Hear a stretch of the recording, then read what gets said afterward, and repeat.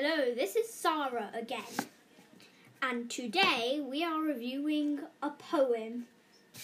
This one's called If by Rudyard Kipling.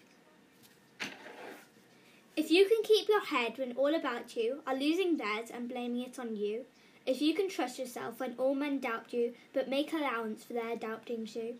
if you can wait and not be tired by waiting, or being lied about, don't deal in lies, or being hated, don't give way to hating, and yet don't look too good nor talk too wise. If you can dream and not make dreams your master, if you can think and not make thoughts your aim, if you can meet with triumph and disaster and treat those two impostors just the same, if you can bear to hear the truth you've spoken, twisted by knaves to make a trap for fools, or watch the things you gave your life to, broken, and stoop and build them with worn-out tools, if you can make one heap of all your winnings and risk it on one turn of pitch and toss, and lose and start again at your beginnings and never breathe a word about your loss, if you can force your heart and nerve and sinew to serve your turn long after they are gone, and so hold on when there is nothing in you except the will which says to them, hold on.